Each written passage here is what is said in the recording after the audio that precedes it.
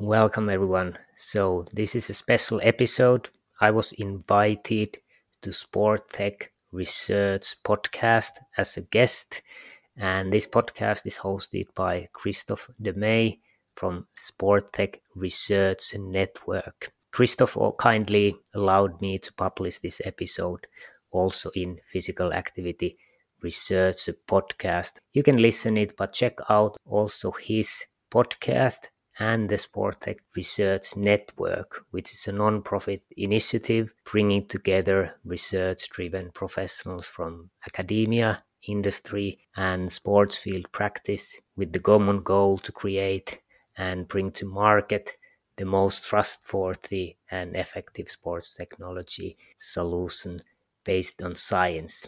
But without further ado, let the host of this episode, Christophe Demey, start.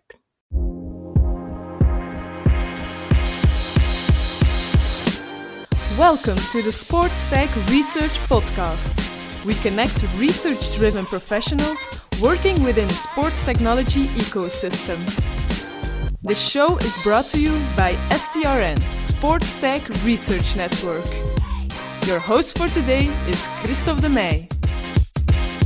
So, hi everybody, welcome again in the Sports Tech Research Podcast. This is already the fourth episode in the second series of episodes in which I'm interviewing other podcast hosts in the sports, health, physical activity, technology area.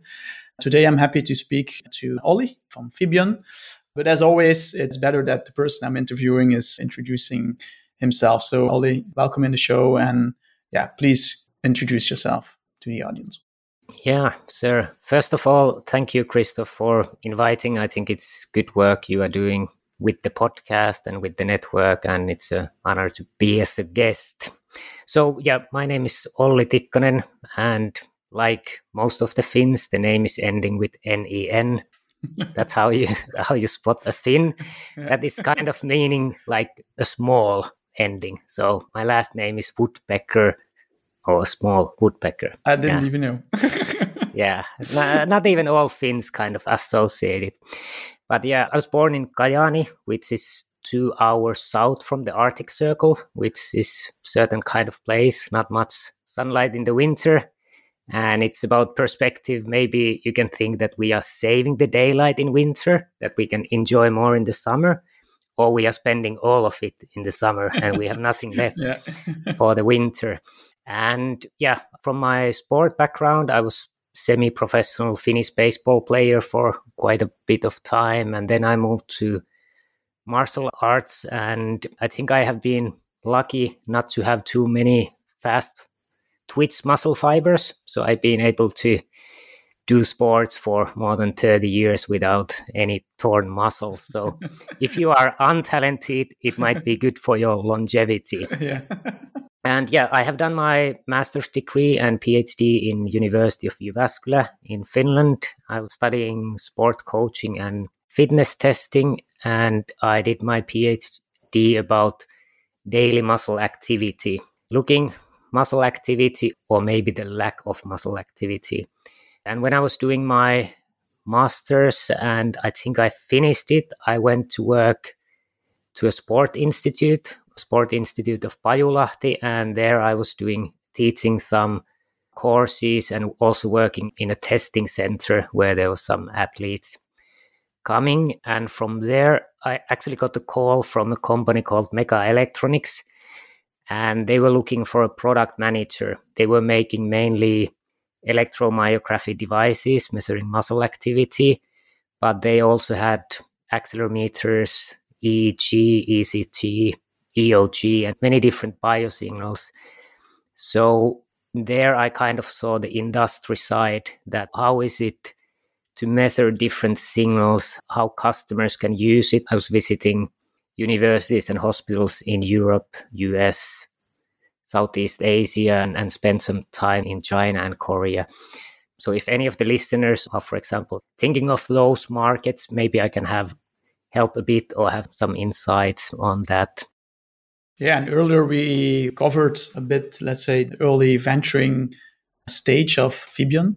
in a spin-off article where we actually realized it's not really a spin-off. You started as, of course, based on your own expertise and so on, but it's not really an academic spin-off, but still closely related to academia, if I may. Yeah, so basically I was doing my PhD about daily muscle activity, and we had some interventions where we gave feedback about sitting habits of people, and they were able to change it with quite easily with some feedback in their free time.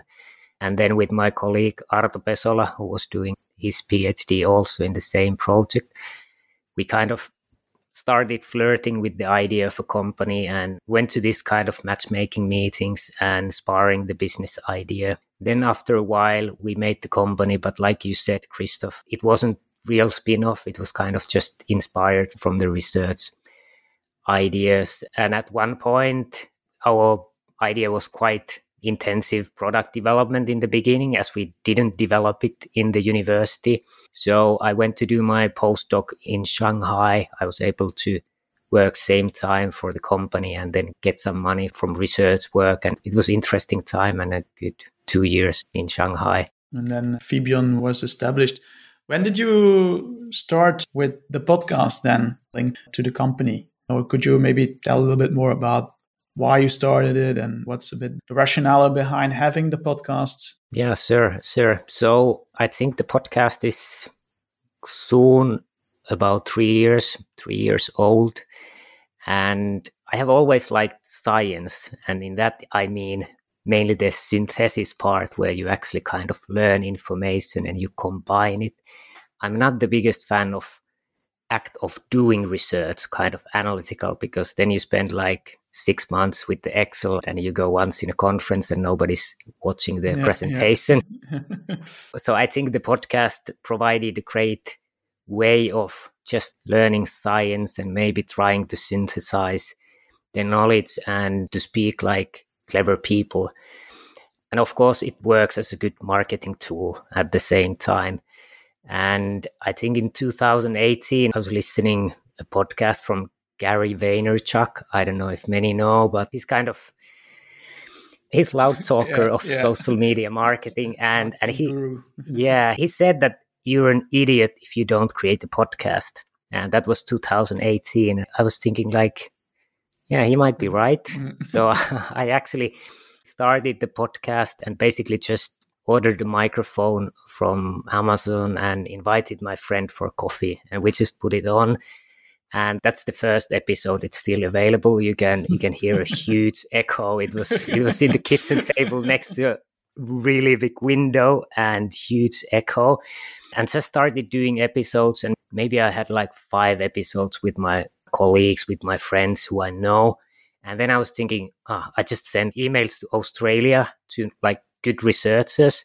And to my big surprise, they said yes. And I was like, oh, now I need to actually learn how to get the audio right. What will I ask those people? Yeah, and ask questions. So that was nice. And this far, we have actually like 350 episodes and we are close to 100,000 listens. It's been growing nicely. We have now the normal episodes. We have a practitioner's viewpoint where we interview health and fitness professionals. And we also have Meaningful Sport series, which is led by Noora Ronkainen, which is a little bit different aspect.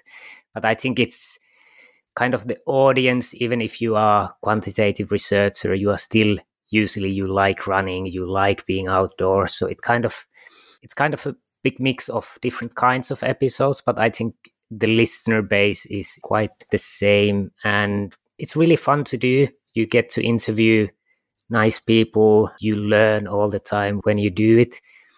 And maybe for listeners, when you actually get the processes going, you have a calendar invite system where your guests are booking time. You have an automatic cloud service like we are using now. And when you are not perfectionist, this didn't go really well, or I didn't have time to prepare with good questions. It's usually still valuable for the listeners. So it is, I think, less work than it seems if you do it in a certain way, and it's fun to do. I think I can confirm what you mentioned. I started a little bit later with the podcast, but yeah, indeed, it's a bit, let's say, a win-win situation. On the one hand, you learn. On the other hand, it's nice to have some exposure. And of course, people listening also hopefully can learn as well from what's being said. You've talked already to a lot of people. You mentioned 300 and more. Of course, this podcast is linked to the Sports Tech Research Network. And then with the network, we try to facilitate knowledge transfer between academia, industry, and practitioners. Did you came across any interesting challenges or needs when it comes to future research and development in this area? This could be for you and Fibion as a company, but maybe there are other topics being discussed or needs that are explored within the conversations that you had that might be interesting for other people to know about, because maybe there is some opportunity for future research and future maybe startups to be established based on all of these new ideas. Yeah, that's a good question. And let's say that we are mainly interviewing researchers about the research. We don't have as much like you are interviewing spin-offs and researchers who have actually commercialized their products. So we go a little bit different route most of the time. But I think you can learn a lot. I think if you want to, for example, your aim is to make a startup company, I think many of the episodes are good because there's researchers sharing 30 years of their research knowledge. And we have had quite many researchers who are doing studies with accelerometers and with AI.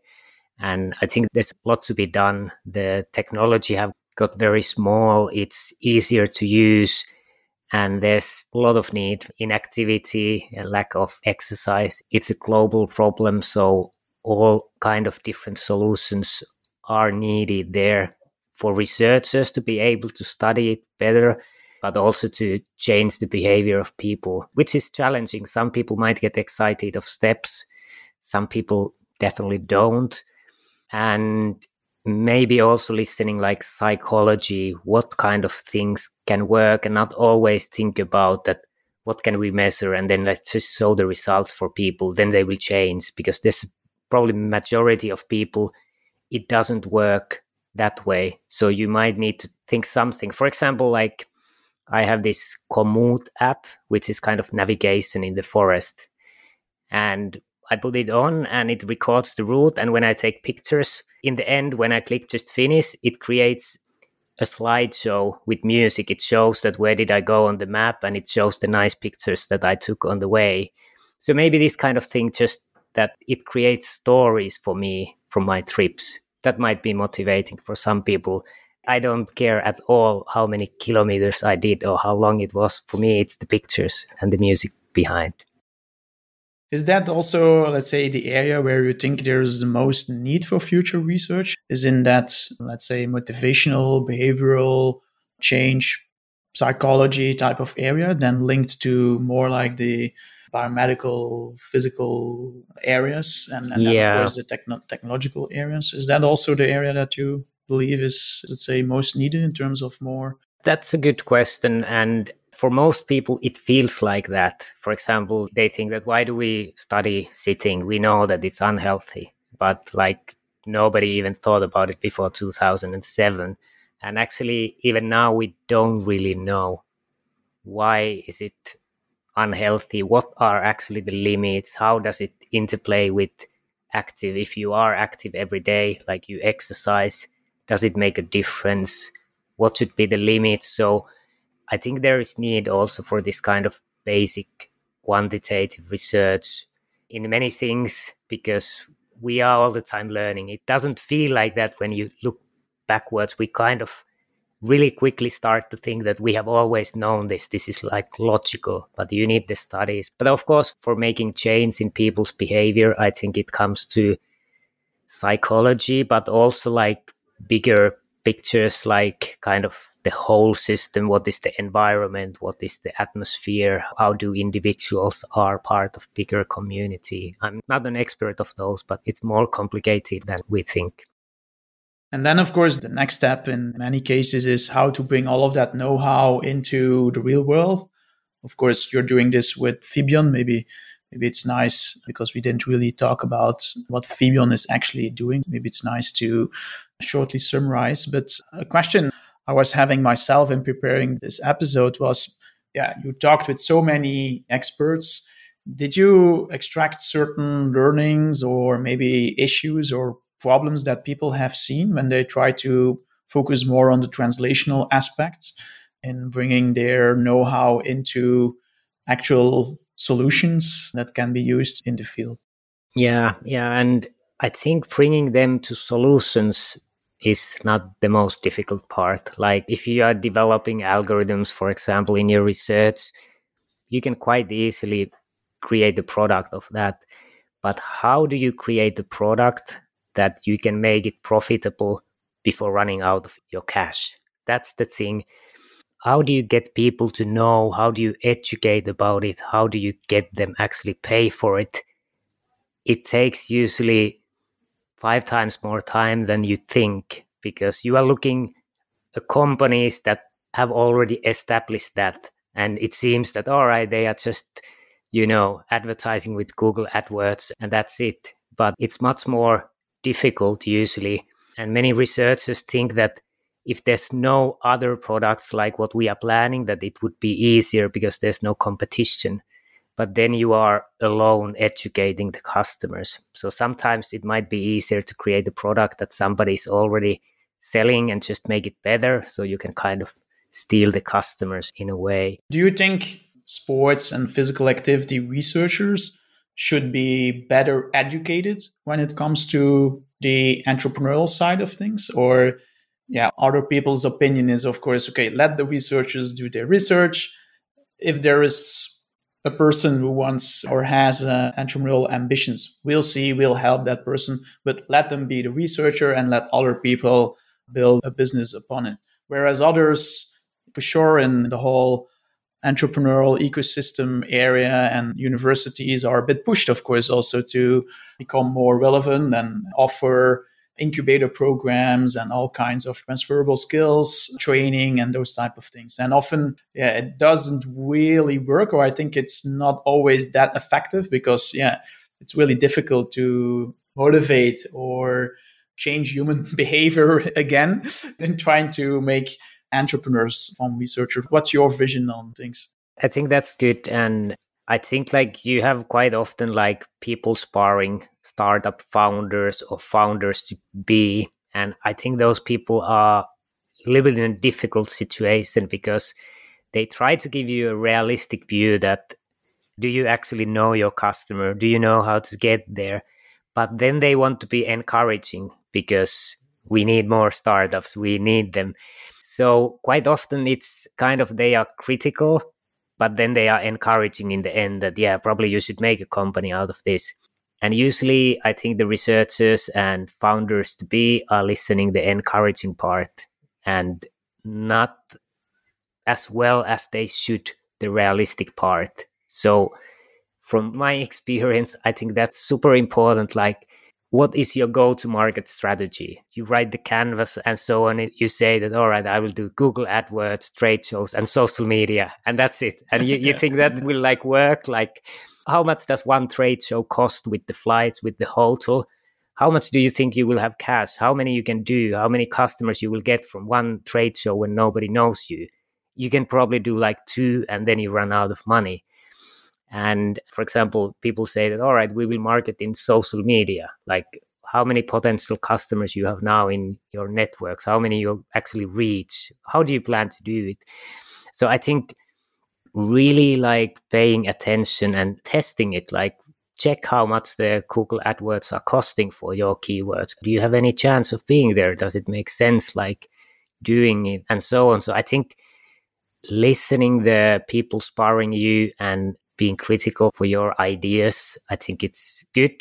And again, you need encouragement to take the step, but being critical. And usually I think the best startups are when somebody have done 3 or 4 failed startups before.